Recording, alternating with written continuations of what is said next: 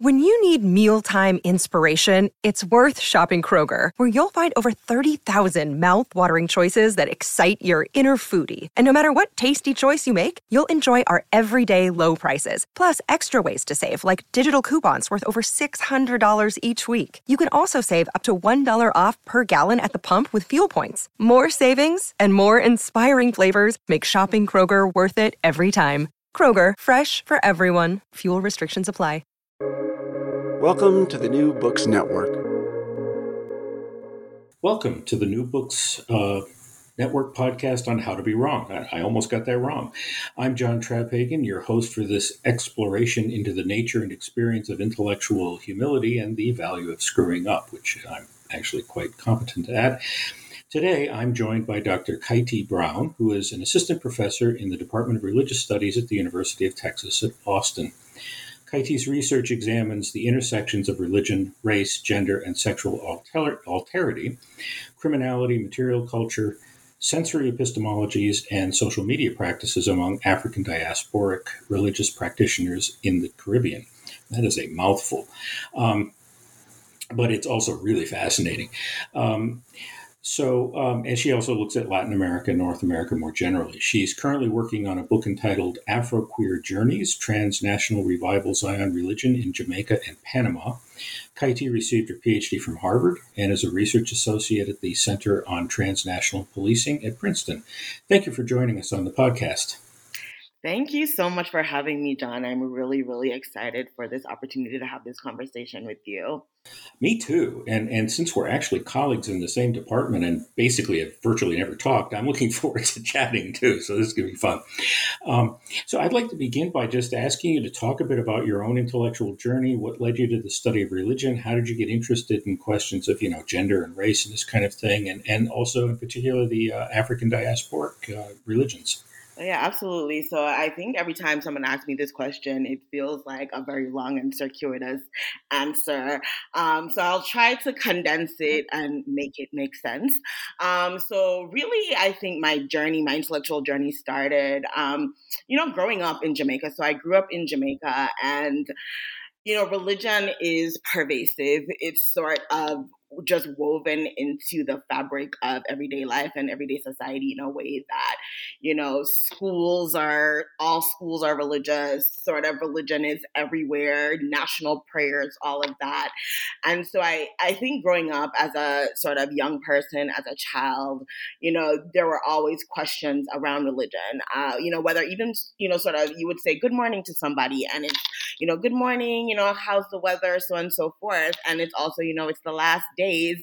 And this was kind of the general refrain. And, I think I was always an inquisitive child that also, led to a level of anxiety around questions about religion, right? What does the last days mean? How many days do we have left?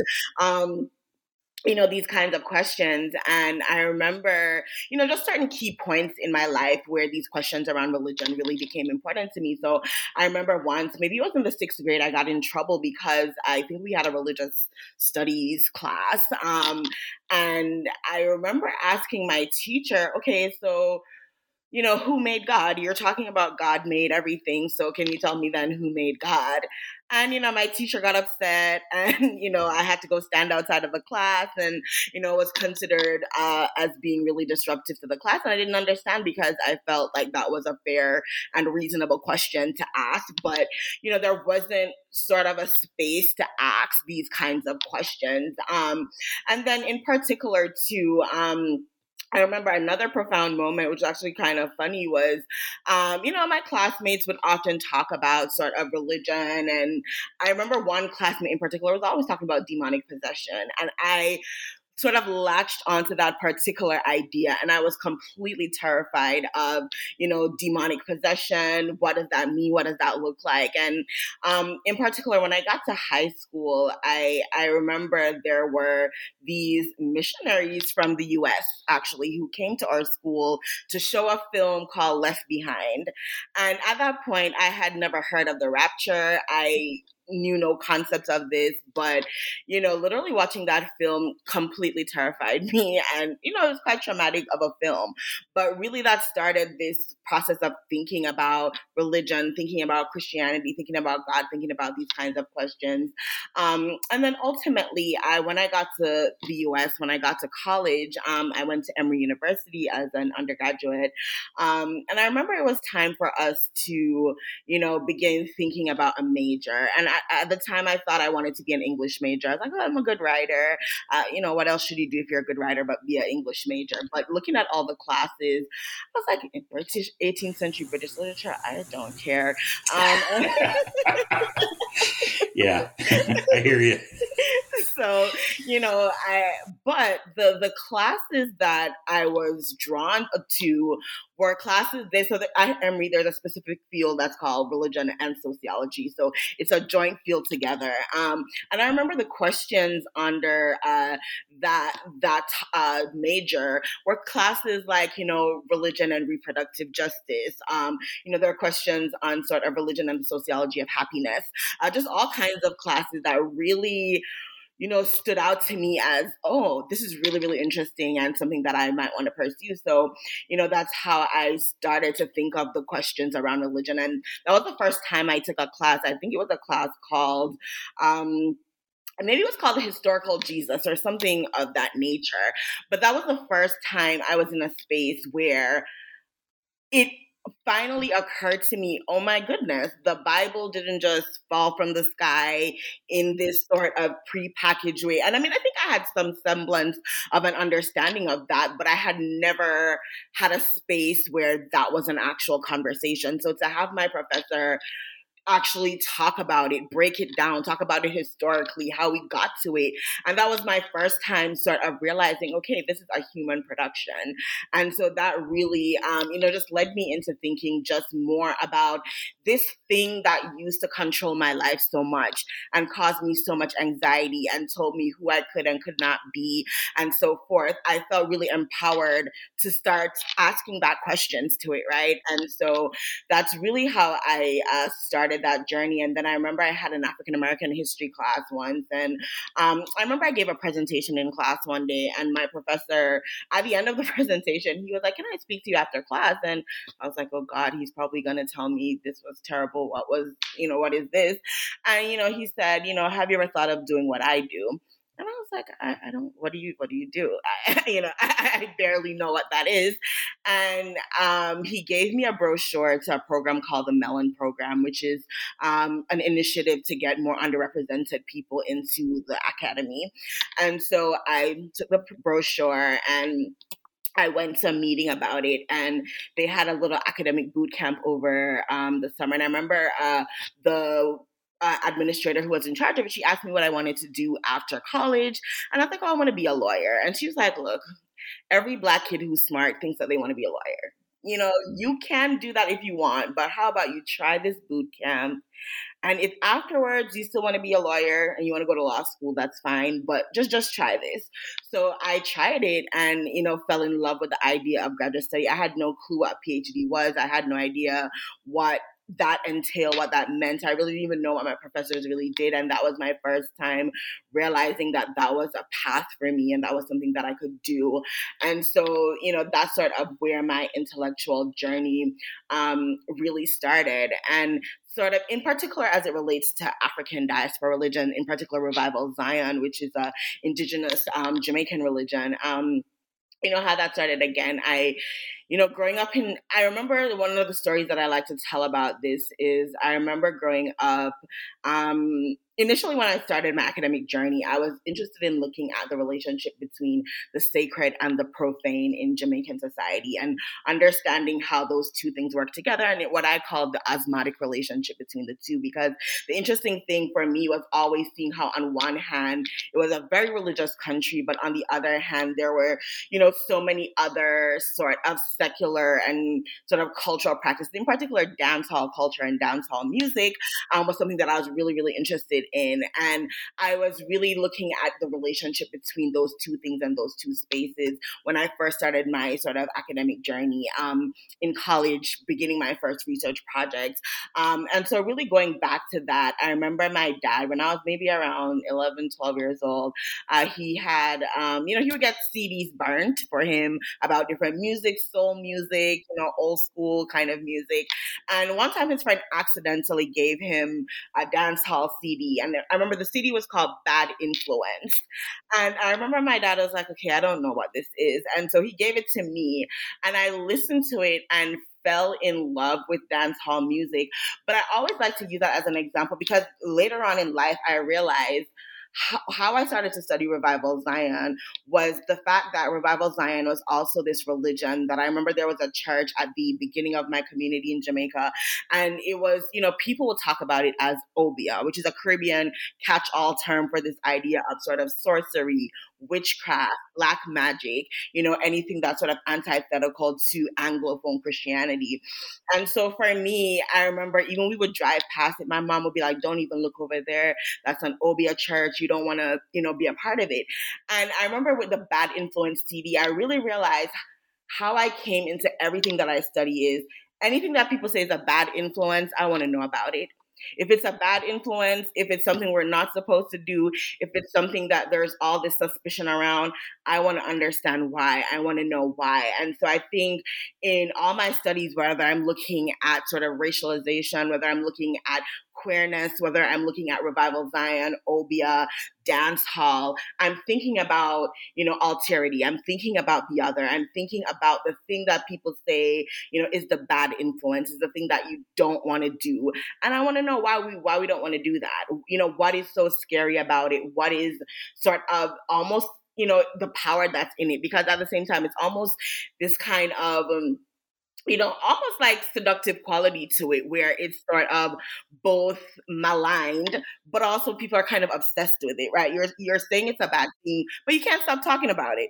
So I think that's kind of how I got to my interest in studying Revival Zion religion as a religion that I grew up around and that I heard a lot about. And then one of my undergraduate advisors, she was one of the few people who ever wrote a book on it. And so, that was my first time even. I had to actually move from Jamaica to the US to get a different perspective on a religion that was there, because even when I would present on it and so forth at conferences, if there were Jamaican people in the audience, they were like, why are you interested in this?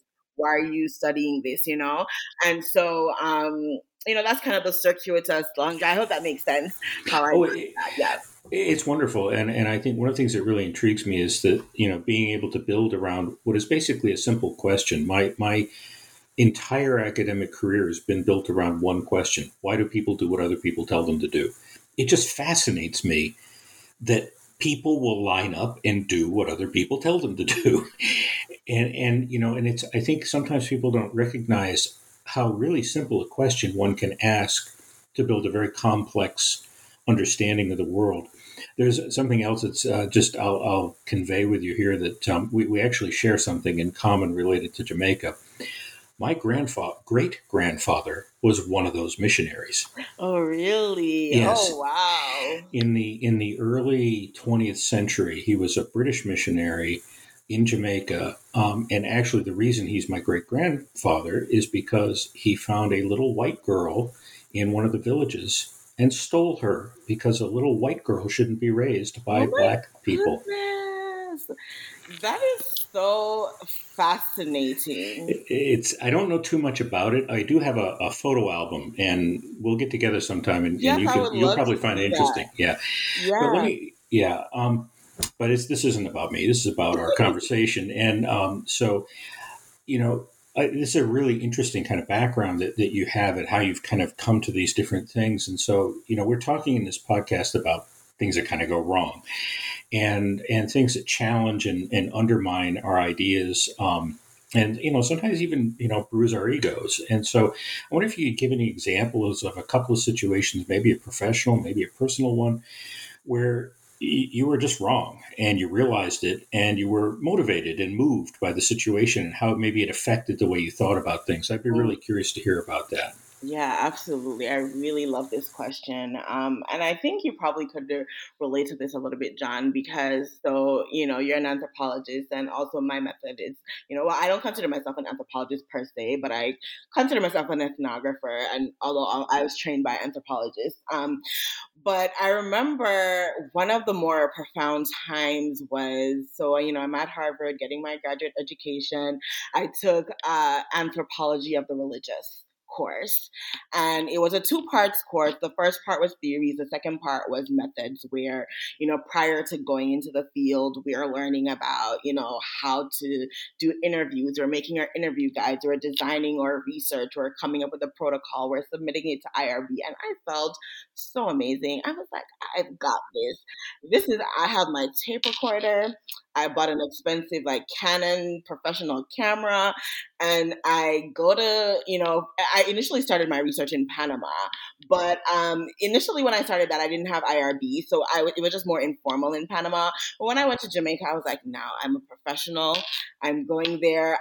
So I remember I get to this church, and they're sort of setting up for a ritual. I'm walking around with all these papers in my hand and cat recordings, and and I go there and I have my interview guide, and I say to the bishop, I said, so your sensory epistemologies, how are you thinking about? And this man looks at me as though I had 5 heads, and and of course now I'm like, this is ridiculous. How was I asking this man this type of question? And I just remembered, in the moment, I kept trying to be like, okay, I know this doesn't make sense. Let me try to switch it around in my head and figure out a different way to sort of get at these questions that I'm asking. But no one cared about any of my questions. Nothing that I was going in with, my sort of, hypothesis that I had going in, what the questions were, they were just like, girl, what are you talking about? I do not know what you're saying. And I literally had this moment of existential crisis because, one, I started to feel like, what am I actually doing? I feel like I'm bothering these people. They're living their lives. I'm here, asking them a bunch of random things that they don't care about. And that was the first instance, I would say, of real sort of intellectual humility and research humility. And, I remember I went back to where I was staying, and I cried about it for a little bit, because it was more so this feeling of, okay, I feel like they sold me a bunch of lies. They told me that when I went to the field, and I just don't even know where to go from here. And, but I got up, I went back to the church, and the man was just like, look, put away all these papers. And he was just like, look, in this space, he was just like, he literally said to me, and people said it to me over and over and over again. They were like, these are spiritual things, and your carnal eyes will never understand them. And so they were like, the way that you're trying to approach it, they're like, if you want to learn with us, they're like, you have to sit with us. You have to listen. You have to be humble. You have to sort of almost submit yourself in a particular kind of way. And so I had to reapproach things completely differently, where, I just started to come to stuff, and I'm like, okay, can I help you with anything? And, I would sweep the floor sometimes. I would, help them cook something. I would buy stuff and I would bring it. And they would say over and over, they would be like, you're considered a baby in the spirit, and these are spiritual things to understand. And that was my first time, and throughout the course of my career, really, that reshaped my approach to how I do research and how I think about my research. And just even realizing sort of whatever, cachet a Harvard education gives you did not count in that space, because what counted as authority, what counted as knowledge, what counted as, what's important and what's privilege was just not the particular set of skills that I was bringing to the table. And so I had to relearn how to learn. But then it was also a weird experience because it's like I had to deconstruct myself to go into the field and then come back. And then when I have to translate that back to what my professors want, how I'm going to reframe it in an academic package, then sort of rebuilding that was just sort of like I'm like, can we curse on this? I don't know.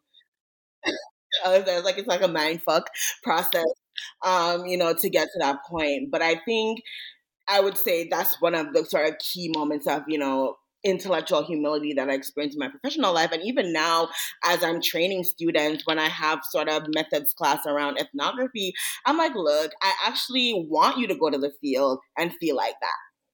If you go to the field and you feel completely good about everything that you went there with and your questions make sense and you came back feeling wonderful, I don't think I did my job at all. If you don't go there and you aren't questioning ethically, why am I there? What am I doing? What right do I have to be bothering people? If you don't come away with different kinds of questions or, all of that, I just don't think you could be a good ethnographer without that breakdown kind of process, Yeah, this is so thoroughly captures how powerful ethnography is to just utterly humble the researcher. It is overwhelming. When I first got into the field, I got to the little village in Japan, and I did what they used to tell you. And notes and queries. They say, well, the first thing you do is you go around and you do a census, right? So I knock on my next door neighbor is the first person to knock on his door.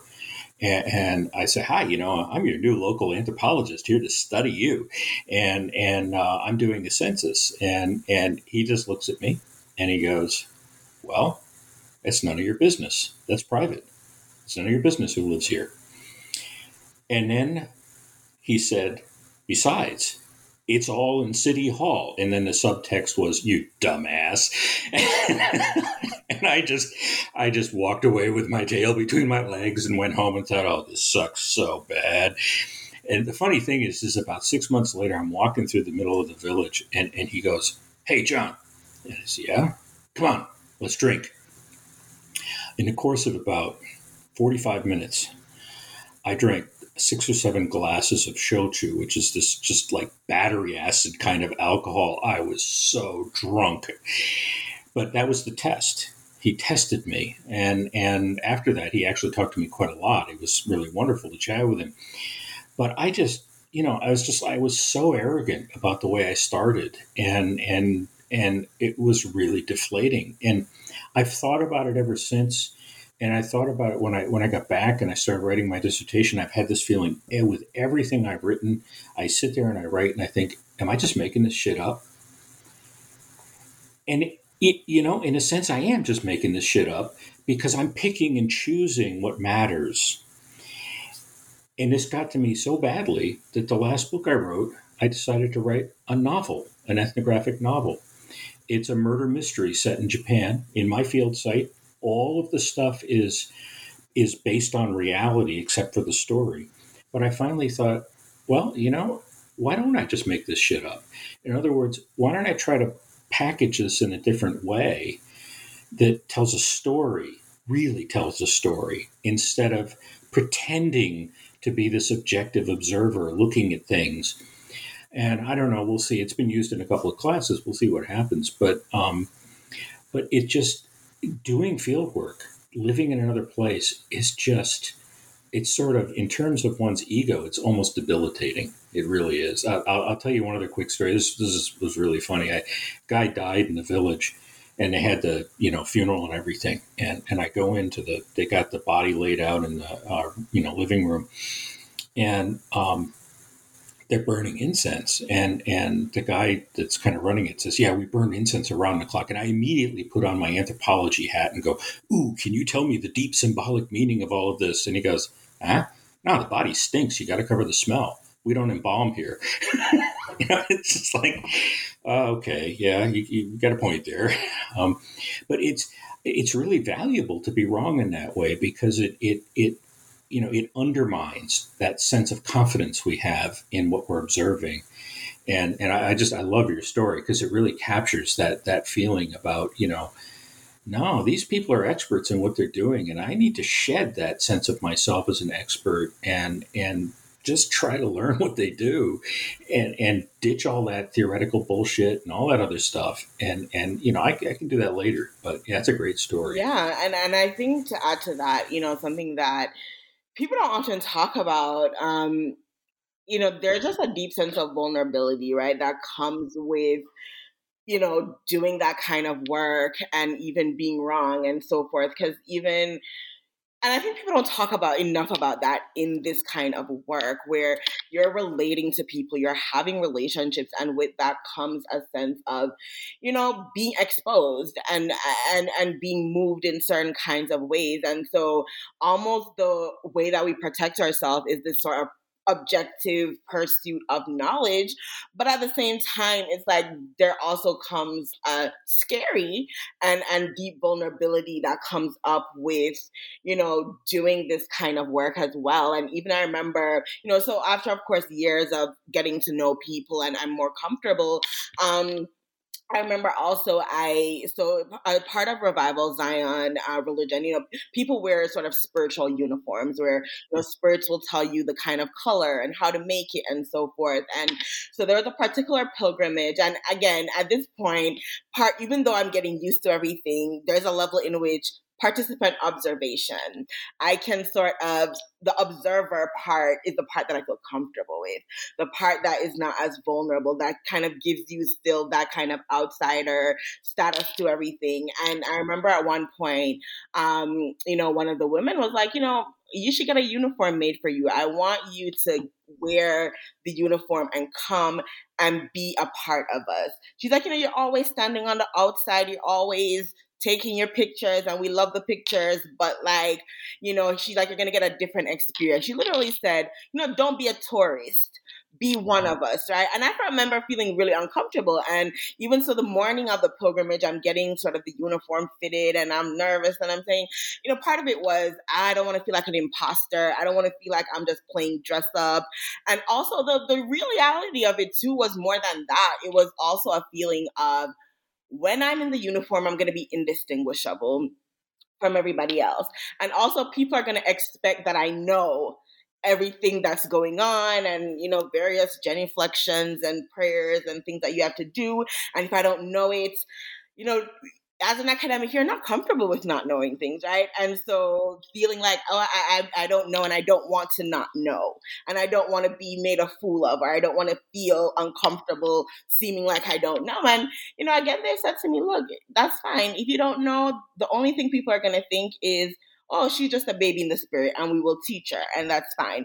And, I put the uniform on, I got everything together. And it was also just a moment of vulnerability of, you have a head wrap that you have to wear, that communal sense of women helping me to tie the head wrap, fixing my clothes for me.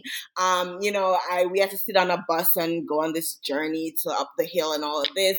And, I didn't know certain things, but people were there to help me and be like, okay, this is what this is. This is what that is. And, I remember just having such a different experience. And I'm like, this experience that I had here, I'm actually so happy that I was able to be vulnerable to have that experience, because it felt just completely full circle where everything I had done before, she was actually right. This almost kind of sense of like, it sounds a little corny, but almost transfiguration. When I actually put the uniform on, I allowed myself to no longer be identified completely as sort of an outsider. And so, just everything that you were talking about just reminds me of the other part of humility. It's also this vulnerability that I think is quite scary. Yeah, my dissertation advisor, Keith Brown at Pitt, often commented he went to the same place for 40 years. He first went there in 1961, the year I was born, and but he often commented that the importance of investing yourself in the community. You're not this objective outsider looking at it, but you need to become invested in the community, and that builds trust. And I've had some similar experiences. When that same funeral, a little bit later, there's this ritual that goes on where in some parts of Japan where you They cremate the body, but they don't cremate the bone dust in Japan. They cremate the bones. And so the family lines up and they go in and they take this large pair of chopsticks, basically, and in their left hand, because the left is the opposite of the right, and so it's death is the opposite of life. They go in and each person picks one bone out and puts it into a box, and that is going to wind up being the ancestor. Well, in this little village, they're all kind of related to each other and everything, so they all do it. And so I'm at the cremation and I'm observing, and one of the folks says, "Okay, get in line." And I said, "Well, no, I'm not part of this." And he said, "No, you're part of our community. You should be able to do this too." And so I went in and I wound up doing it. And from a sort of scientific perspective, it was fascinating. But the thing that was really important was that they were saying, "We trust you." And that comes from opening oneself up, being vulnerable, being willing to let them know who you are, and really developing a relationship with people. It was a very powerful moment for me because I was like, oh wow, I guess in some way I've been, I'm never not going to be the outsider. That's clear. But they have said, you're the outsider, but we're going to let you in. We're going to let you in a bit here, and again, it's another very kind of humbling thing because it makes you sort of rethink yourself in relation to the context you're in, and it's very powerful. Let me. So your research is focused on a variety of different topics related to race and gender and sexual alterity, and I noted this when we started out. And we're talking about this issue of intellectual humility. And one of the things that I've been, struck with as I've kind of gone through this podcast is that when people are talking about this concept of intellectual humility, it tends to be treated as not being influenced by factors like race and gender, among other kinds of things. And the sort of red flag that goes up in my head is that this can't be right. There's got to be something else going on, with this. And so I wonder if you might, talk about that. And the question that's been on my mind is the idea of intellectual humility in some way a product of an academic context that's very much dominated by neoliberal values, and which are basically products of a white Euro-American culture. How does that presence of the dominance of white culture in the academy shape the way people think about, or maybe even don't think about, intellectual humility? I'm curious what you might think about that. Yeah, no, I think that's a really great question. It's a question that I spend a lot of time thinking about. So even, as a graduate student, I spent a lot of time in the history of science department, weirdly enough, where I think that's actually, if I wasn't doing exactly what I do now, that would probably be the field that I would actually be in, because that was one of the first fields that also introduced me to even the production of knowledge itself, right? And the way that, science is deified in a particular way in our society, and, sort of tied to objectivity, but, then really breaking it down and realizing how much of what we know and how we know is really, tied to, particular groups of people, particular ways of seeing the world. And, one of the things I always like to tell my students is, who is producing the knowledge, decides how the knowledge is produced. And, who's asking the questions determines what questions get asked, right? And I think that's something that's just been really important in my journey to always think about that kind of way we're producing knowledge. So not only what the knowledge that we have is, but how do we arrive at that? And that's something that I always sort of try to. So, for example, this semester I taught a course, a grad seminar, Religion and the Senses. And part of the point of that course was to think about sort of, the senses not just as these physiological kind of taken for granted things, but sort of the cultural production of the senses, how different societies privilege different senses, how that's, the hierarchy of the senses, and how that relates to various kinds of other sort of stratification and hierarchies in our society, including, how we understand the world, how we engage with the world, what we deem, sort of worthy and unworthy as sources of knowledge, what we find disgusting, what we find appealing, all of those kinds of things. But in particular, even when I think about the question of intellectual humility, I think the concept of intellectual humility, I think there's related concepts in, other sort of milieux. So for example, even in Jamaica, there's like a phrase that says, almost it's a phrase that humble calf drink the most milk, which is sort of this idea that, sort of through humility and through sort of, being able to, almost understand the things that you don't know, you gain so much more, right? And so there's sort of various concepts around that I always find important and that I always think about. But in particular, on another vein of that, though, that I find interesting in the academy from an opposite angle, though, is that as it relates to race and gender in particular, I think there's a different kind of problem that I encounter, which is the problem of presumed incompetence, right? And the problem of, it's not so much even, well, for me, I think what I often struggle with is the sort of meshing of sort of my own perspective of, I'll say one thing. I forgot to tell you this. So I remember when I was 18 years old, first getting to college, this is when Facebook was first a thing where only college students could use it. You could put a little quote. And I remember the quote that I put as an 18-year-old that I said was my favorite quote was the Socrates quote that said, true wisdom is knowing that you sort of know nothing. And that was like my favorite quote as an 18-year-old. And I think that's governed me a lot throughout the years. That's something that I think a lot about. But going back to sort of balancing that sense of always wanting to know and always sort of being aware of the things that I don't know, there's also, as sort of a woman, as a Black woman, as a Black queer woman, I think there's also within the politics and sort of conventions of the academy, there's also a different sense of kind of imposter syndrome sometimes that comes with so it's a different type of thing around intellectual humility. That's a different kind of problem where there's a level in which almost you're more willing to say, okay, I don't know, or you're almost more willing to, allow yourself to be challenged in particular ways that some of your colleagues might not necessarily, sort of feel that same kind of pressure. Or even the fear of being wrong, I think feels like it carries a greater weight. Because I think there's often a sense of, okay, people are probably already presuming that I don't know what's really going on, or, there's just all these other assumptions that people make about you. And so, you don't even sometimes feel like you have the freedom to even be wrong and be okay with it.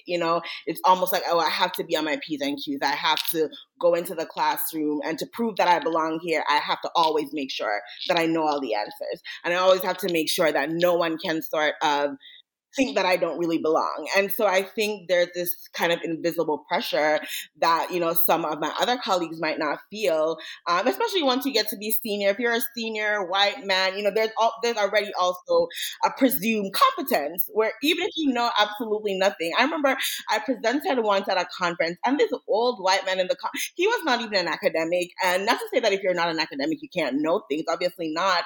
But I was presenting on, I think something on Rastafari or something like that. And afterwards, I was speaking to someone else, and he interrupted the conversation to insert himself to tell me that he went to Jamaica 7 times. And therefore, whatever that I was saying, he knew so much more about it. And just the fact that he felt completely comfortable to do something like that, I was just completely appalled. But, and I've had several sort of experiences like that where you're just loud and you're wrong, and you don't feel any kind of embarrassment about it in any way. Whereas even when I know I'm right, sometimes I still hedge, and sometimes I still kind of, try to, second guess myself. And that's something that, I've worked a lot on over the years to be to be more comfortable with not doing that. But it's not quite the answer to your question. But I when I was thinking about it, I'm like, there's also a different side to the intellectual humility as it relates to race and gender around how you navigate sort of this on one hand humility, but on the other hand, how do you sort of position yourself as someone who knows, I hope that makes sense. Oh, it makes enormous sense. I think it actually answers the question very well. And I had actually kind of a similar experience many years ago where they used to have a thing where they would bring parents in and faculty would come, and, freshman parents and faculty would come and give lectures. And I was asked to do this, and I gave a lecture on religion in Japan. And an old white guy in the audience, after I was done, basically raised his hand and told me how I was entirely wrong, that I didn't understand anything about how religion works in Japan. And he then, said, I think I asked him, well, have you been there? And he says, oh, yes. I said, really? How long were you there? He said, oh, I was there 2 weeks. I said, oh, dude, you got it down. But what was interesting, though, and I think this to me is interesting, I shot right back at him. And, I could kind of play the confident white guy position and just throw it right back at him. He didn't really back down, but if, I had the certain kind of, cultural, a symbolic capital, basically, that allowed me to be in a position where I could just shoot right back. But not everybody has that position. And I think when we start talking about issues of race and gender, we can see that symbolic capital is not equitably distributed across members of the academic world at all. And, on the one hand, sometimes we don't know, but you're really put in a difficult position when you don't have the capital to be able to say, I don't know, and be able to move on confidently. So it's a really powerful observation that you're making. I think it's really important for people to understand that, this word systemic racism gets used a lot. And I think this is an example of that. It's not like overt racism, but it's this sort of underlying aspect of the way, in this case, symbolic capital is distributed that creates a kind of atmosphere of racism that puts people in a position where they can't function confidently. They can't be, they're kind of like almost always vulnerable in a sense. And so would that describe it the way you would think about it? Yeah, no, absolutely. I think it would. And, I think that the sort of invisible elements of it that I was talking about where, and, at some point you obviously get used to it, right? So you, in some ways you're so used to it, but it's only certain instances will come up when you're like, I'm actually always, the way that I describe it is if you have tabs open on your computer, the more tabs you have open, the slower the processing, right? But also if you just have those tabs open all along, you kind of no longer are aware of it, but you're like processing so much more in the background all the time, right? And so sometimes it's not until certain things happen that you're like, I actually have a lot more things that I have to process, where I'm walking into a room. And so, for example, even I remember, just something small, like where I had some kind of problem, within some administrative stuff, even, in our university. And they did the thing wrong several times. And well, our university administration, that's yeah. Like, that's their middle name. Do it wrong. Sorry, I shouldn't say that. But that's good to know. And I mean, they were, not only was it wrong, but it cost me money. And at the point where I'm like, you've cost me money by doing this wrong, and you're very nonchalant about the fact that you cost me money.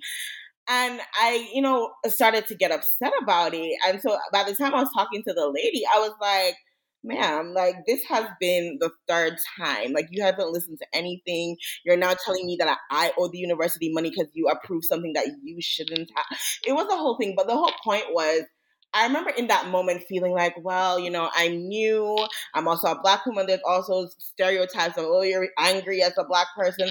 And so even though I had every right to be angry, I felt like I couldn't be angry. I still had to be really nice and smile because I don't want her to think I'm combative. I don't want people to think I'm a bad person to work with or that I'm difficult or, and I realized I'm sure if my white male colleague said this, he would just say it and move on with his life.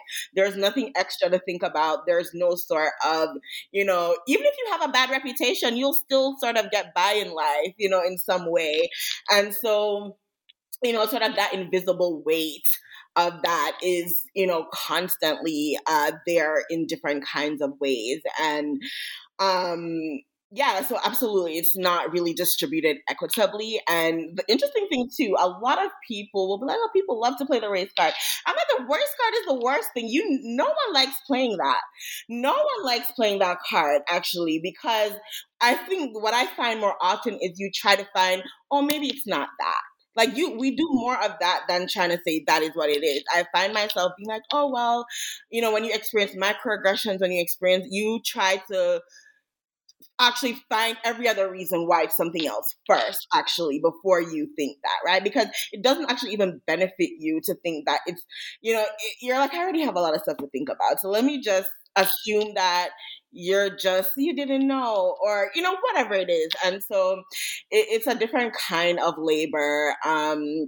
As it relates to that, but I certainly think, though, around the question of intellectual humility, yeah, I just wanted to raise that as a counter to that, or another alternative to thinking about that is when race and gender come into play, how there's different questions that come up around intellectual humility when you start to add, that to it. And I think that's something people should certainly talk a lot more about.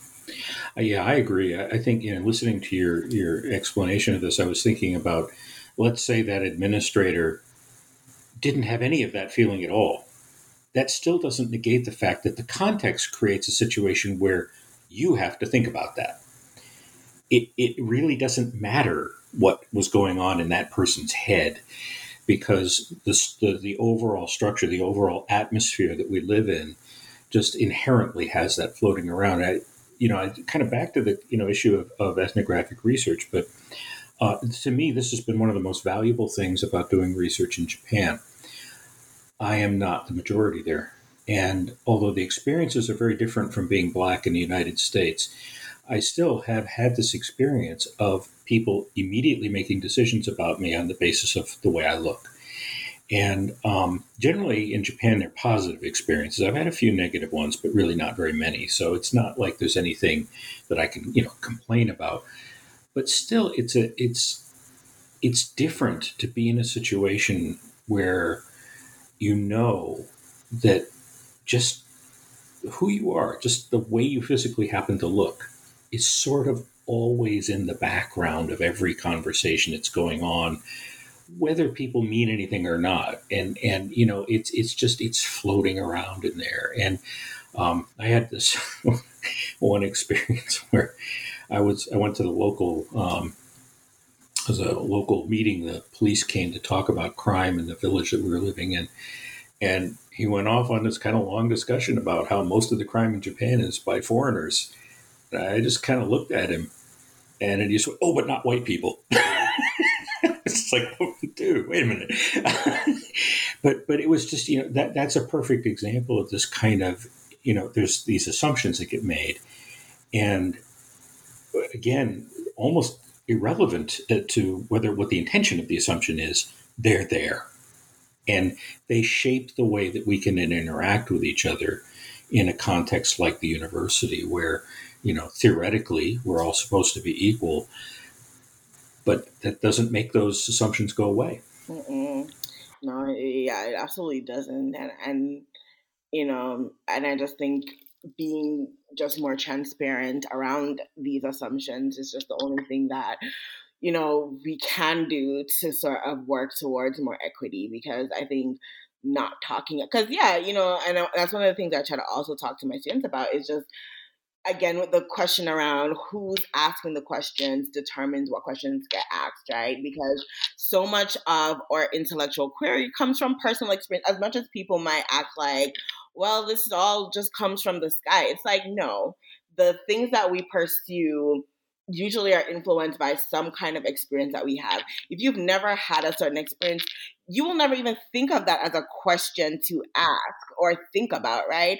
And so even when people talk about diversity, it can just be this kind of throw around term that I sometimes find it very annoying, because sometimes it's just very superficial. But in reality, what it does is, like, when you have a diversity of people and experiences, and people are seeing from different vantage points. So, for example, if I've lived on top of a mountain, I'm seeing different things.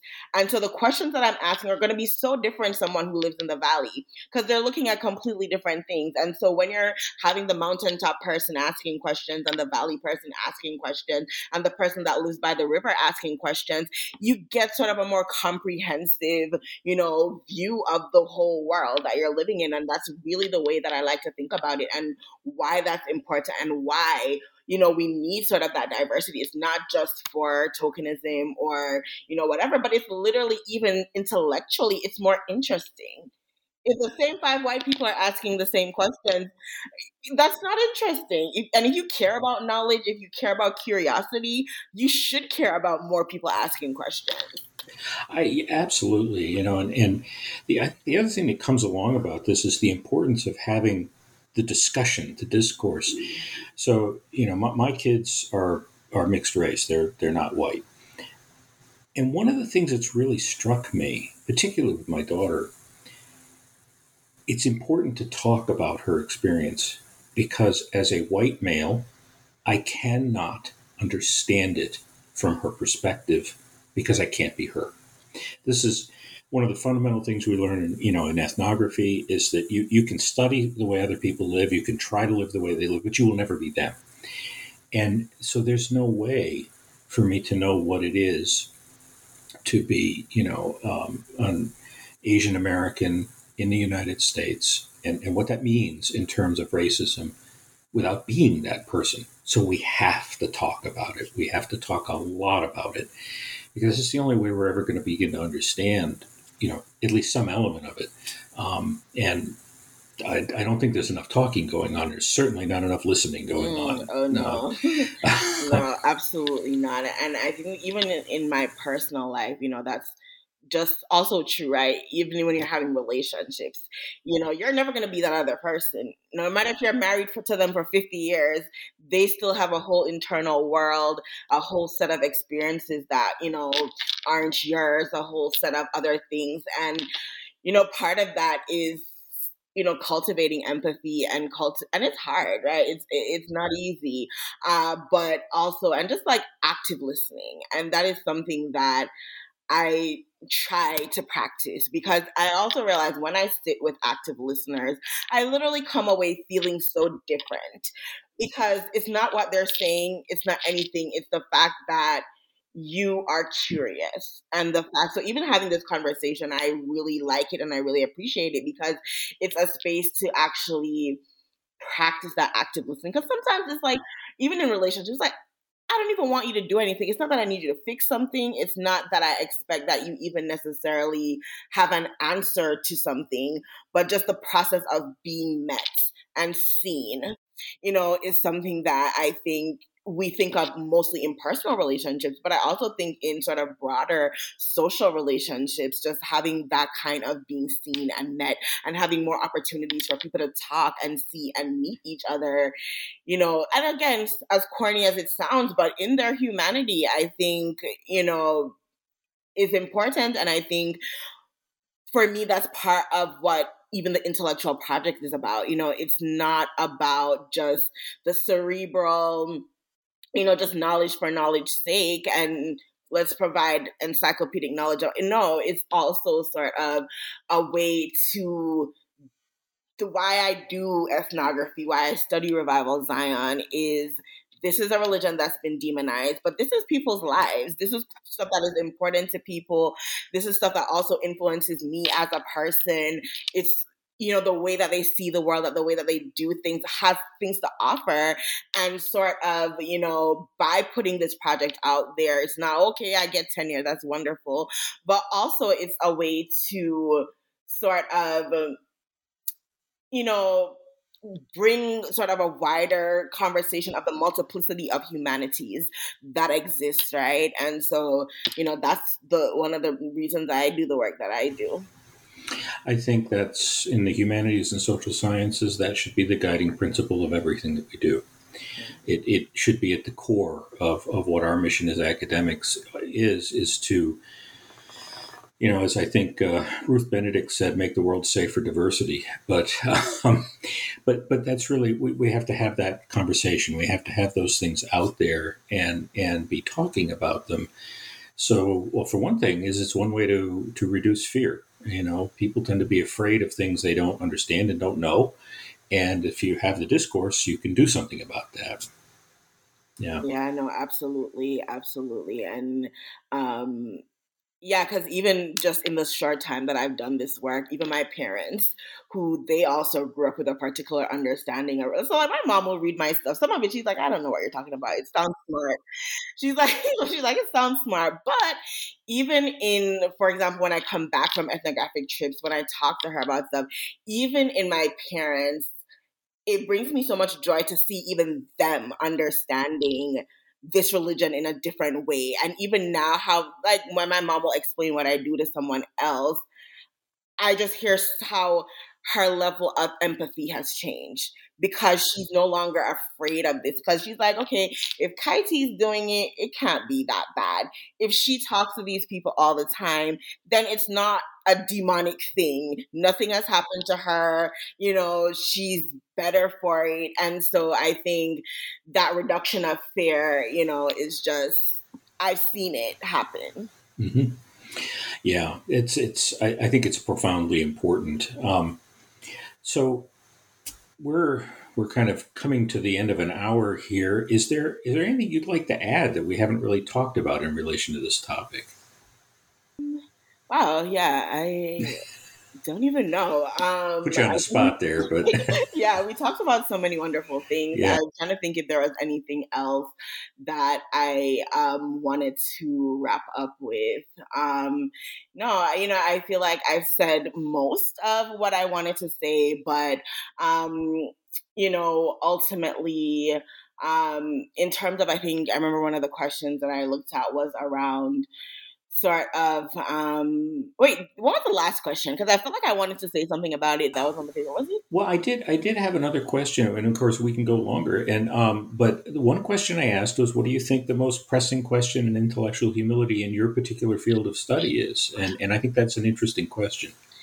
Yeah. So I thought about this question, and it was hard to really think about an answer for that question because I think my answer leaned towards the academy itself and not so much my specific field. But I think in terms of my field, though, it goes back to what I was saying around, who is asking the questions and what kinds of questions are being asked. And I think sort of within any discipline, any field. Once you get to the point of being a discipline and a field, you get disciplined in a certain kind of way and you develop conventions and you develop ways of doing things that are now traditional and you develop ways of asking questions and you develop the kind of tropes that you're going to use and so on and so forth. And I think within Africana religions in particular, there's one of the sort of foundational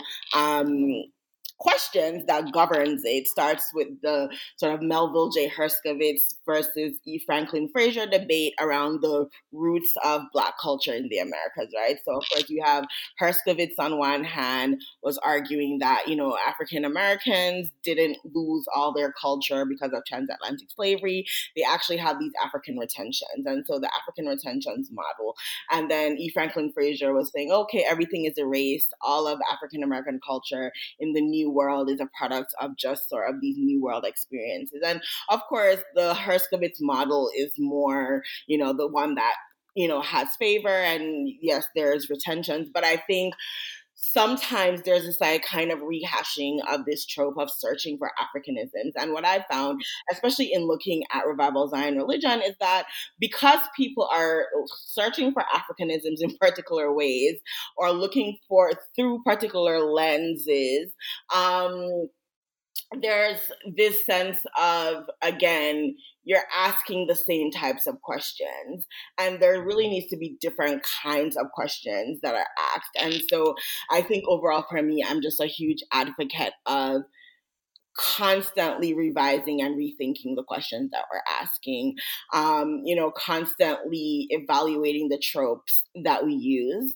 and being open to that, because I think, it just almost is a natural disciplining process that happens where you get comfortable. Like, now we're a discipline, and now this is the way that we do things, and these are the important questions, and now we've developed our canon of things, and then everyone is just like sitting on their laurels with that. And I think part of intellectual humility is being willing to sort of dethrone the canon at times, and to be able to say, even though this is the way we've always done it, there might be a different way to do it now.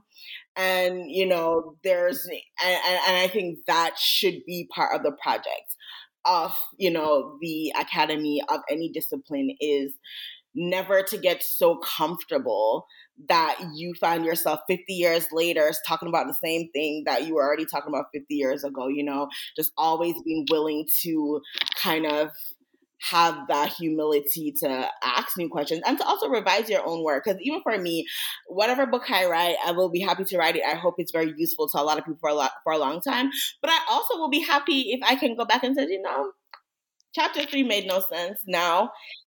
Today, I would say something completely different, and that shouldn't be a shameful thing. That shouldn't be an embarrassing thing. That should be a wonderful thing. That I now, years later, I think because even one thing I love doing is reading my old journals and even old papers that I wrote in college, and some of it was complete nonsense. And it's a little cringy, a little embarrassing sometimes to go back, but also it's a testament to my growth. And it's also a testament to the intellectual humility of, you can't actually pride yourself on knowing. I don't even try to pride myself on that, because what I was so sure about, at one point, now I think completely differently from that. And that's great. And that's wonderful. And I also think when you're talking about polarization and discourses and so forth, I think something that I don't have the answer to, but I think a lot about is, how do we make space for people to grow? Particularly people who have probably had egregious ways of viewing the world that were indeed harmful and violent. And I think a lot about the idea, and again, I don't have the answer. I still grapple with it, but even things like restorative justice, or even, and I think applying a model like that even to intellectual pursuits, or even to sort of social justice, how can we sort of create a space for people to move beyond certain kinds of harmful sort of ways of being and seeing and doing in the world towards better ways without it being as punitive necessarily. And it's really hard to say, right? Because there's times I'm like, this, I'm not going to lie. There are situations where I'm just like Trump, I would find it a really hard time to figure out how to do that. But even though I don't know the way to do it, I do think that should be something that can be done, because and it's different, right? Because I don't have the same kind of power in society as, say, Trump or a white man. So some of my harmful opinions in certain spaces don't have much leg room or where they can go, or they can't travel very far. But but I also still, within my capacity, I have power as a professor. I have privilege in other ways, and and where my sort of beliefs and thoughts can impact people's lives in other kinds of ways. And so I think as we're talking about polarization and all of that, that's a question that I wanted to leave on is, it's so funny too. I remember I think the question that you asked was around why I think it's so polarized now and so forth. And I remember thinking about that question. And for me, I always, my question back to that is always, is it just now, or is it just different kinds of ways of exposing the fractures now? And I don't know if you know a lot about tarot cards. So I love bringing up Okay. So I love tarot cards. I find the archetypes and images really so there's divided into the major arcana, minor arcana. And it's sort of the major arcana are a set of cards that are about sort of these big human themes. It's kind of almost similar to Jungian psychology in a way. So one of the cards that I like is this card called the Tower. And I don't know if you can see this card. Yeah, so this card, part of what this card is talking about is when you pull this card in like a divination or a reading, one of what it's talking about is the fact that the structures that you have built were faulty. And prior to that card is a card called Judgment. And usually the idea is that with judgment, you're getting these nudges, you're getting opportunities to look at what you created and to readjust and do something about it. However, when you don't do that, you move into the Tower, which is where you see these figures, the building is burning, lightning struck it, it's on fire, they're jumping out, it's chaotic, it's a mess. And the way that I think about it, I'm like, okay, we're in the Tower, like at this point where we've had several opportunities to make changes, to do things differently. And if we don't, then things get shaken up for you. Sort of forces against your own will, force you into that direction, force things to collapse. But the sort of hopeful part on the other end of the Tower is a card called the Star. And the Star is after the Tower, after you destroy that foundation that was never good in the first place, you can get a chance to rebuild something better, right? And so I think for me, when I think about the polarization, when I think of all of that, I guess I think more about the idea that I don't even want to move us quickly to trying to get to some kind of like kumbaya moment, because I almost feel like everyone is so quick for that, right? So quick to, let's just, come together and I love coming together. Wonderful. Love it. But it's almost like, but if you don't excavate what is rotten, what is the point of coming back together? Only for it to fester. It's like if you have a cavity, you can't just fill it. They literally have to drill out the rot and then because if you don't, it's literally going to give an infection. It's going to cause worse problems. And so I think for me, the polarization to me is part of a kind of reckoning that should happen. And I think, though, in terms of how we move together from that point, though, goes back to my previous point about restorative justice and how do we sort of have the conversations that move people towards kind of a more fair, just, empathetic world without so much focus on the punitive nature. And I don't have an answer to it, but I think that's the conundrum. I think, what you're describing is something that I've thought a lot about with relation to how we think about our experience. And I think the polarization, and also I think that some of the problems with this importance of having to be right in the academic world comes from seeing the world as a snapshot instead of a process. That's a good... Everything's always changing. And so, I think back to my first book, which was published in 2000, which was on dementia in Japan. And people still cite that book. And I'm just like, will you people stop citing that book? It can't be that way anymore. It's been, 20, almost 30 years since I did that research. And it can't be an accurate representation of the way Japan is today. So, we don't have to call it wrong, but it's probably wrong in relation to the way things are now. And if we saw things as a process, instead of, he wrote a book and the book is true and he got it right, which there's no way I could have gotten it all right anyway. But even if we say that, instead we'd say, okay, that book, we can stop worrying about that book. It can't be right anymore. And I think we could do that with a lot of things. We could see what's happening as a process instead of having to get the answer today and we solve the problem today. We're not going to do it anyway because everything's changing all the time. And it's in a strange way, I think part of our problem stems from an unwillingness to accept the fact that evolution is real in everything that we experience. It's not just biological, it's all of it. And all evolution really is just change. That's all it means. And yet somehow we don't want to accept that change is just the way the world is. Yes, I absolutely love that, John, because even the idea of process, so even the sort of tentative title of my book, Afro-Queer Journeys, one of the things that I do in that book is a lot of times when people study African diasporic religions, they are into spirit possession as this sort of spectacular moment of something happening and almost a snapshot. But what I'm doing is talking about journeys because I'm talking about trance journeys, which is different from spirit possession. I'm like, with these journeys, people are having sort of spiritual citizenship in other sort of this idea of this kind of multiverse. And they're sort of constantly in process where they can be in multiple places and spaces. So even what time is, what time looks like, sort of the linear trajectory of time doesn't work that way. And I think journeys allows us to see something different.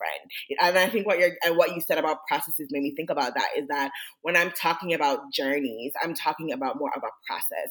I'm not talking about this sort of snapshot of this one time and one space, or even like with spirit possession, this ecstatic moment that just happens. It's like, this is a constant journey that you're always sort of moving towards something. And, there's no sort of necessarily final arrival point. It's always in flux.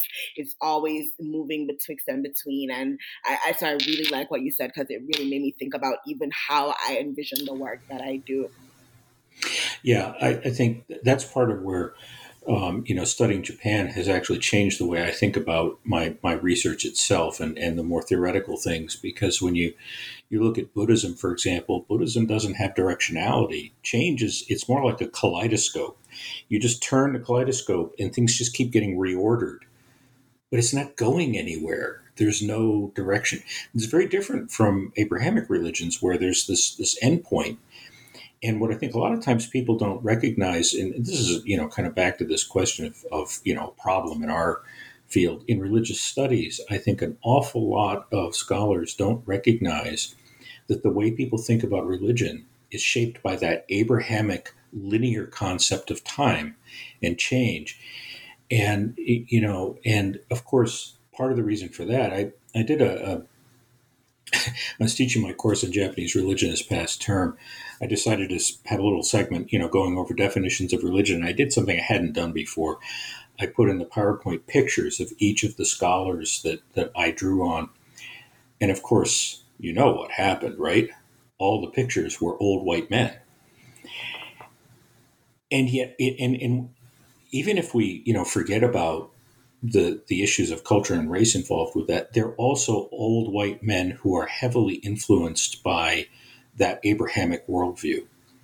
So they're constructing a way of thinking about religion and time associated with it that's influenced by that, rather than, say, an East Asian worldview or whatever else. Yeah, no, absolutely. And I just always find that so fascinating, and even why I'm interested in senses and sensory epistemologies is for similar reasons. Certain things that we just naturalize so much. I was, oh, this is just, I'm like, no, even the way we orient ourselves in the world, even how we describe things, for example, worldview, or, even things like that. And so, for example, I'll sometimes say world sense instead of saying worldview, but even the language that we use, and of course the language then shapes how we think about things and how we approach things. And so I'm always, I remember I was listening to a podcast and they were talking about, I don't remember if it was in Chinese, certain kinds of Chinese cultures, but there was some sense of the idea being that, how we think of the future as something in front of you and the past as something behind you. And in this particular, idea of time was that, okay, the past is actually something in front of you. Because you the sort of thinking of the past as something that's sort of in front of you and the future as behind you. But why they thought of it that way was because something was behind you, you already, you don't know, you can't see things behind your back. So they're like, the future is behind you because you can't actually see what's, happening. The past is in front of you because you already know what happened. And so therefore, and I was like, that is such an interesting way to think about it. But at that point, I had never even considered that because it felt so, intuitive. Of course, the future is in front of you. And of course, the past is behind you. But then it actually made perfect sense. It's like, no, if the future is something that you don't know, then, and the past is something that you already know, then of course, if you're just living in the world and you're orienting it through your senses and you're like, okay, things are in front of me are things I can see. I already saw the past. I already know what happened. So it's in front. And the future, I don't know what's going to happen. And so things behind me, I can't see what's behind my head. And so, and so I had never thought about that. But I think even just that kind of sort of different ways of orienting, I love disorienting myself so that I can, reorient in different ways. Yeah, and that's, of course, that's what we've been talking about really through the whole thing here is that things like doing ethnographic research disorient yourself. That's what they do. I mean, when I studied Japanese, one of the things that struck me was that the language doesn't make a sharp distinction between present and future tenses. It's kind of there, but it's very different from the way it operates in English. And so, then of course you start getting into these questions of, well, then how does that affect the way people perceive of these things as well? And so, but I think, that really sums up, I think, what we've been talking about is this importance, I think the importance of disruption, that we need to have these things that are disruptive in our lives to bring a sense of humility and to make us think about the things that we just assume are true. I think that's really powerful. No, it absolutely is powerful, that disruption, and again, going back to the vulnerability and all of that, I think ultimately the idea of intellectual humility for me is one that refuses comfort for too long. And I think in order to be sort of embody that concept, there has to be a willingness to be disconcerted, to be uncomfortable, and, to sort of constantly be willing to, shake things up.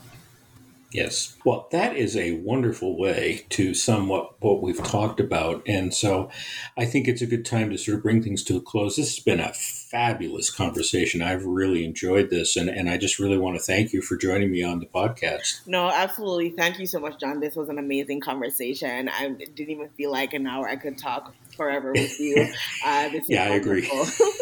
Yeah. All right. Thank you so much. Thank you.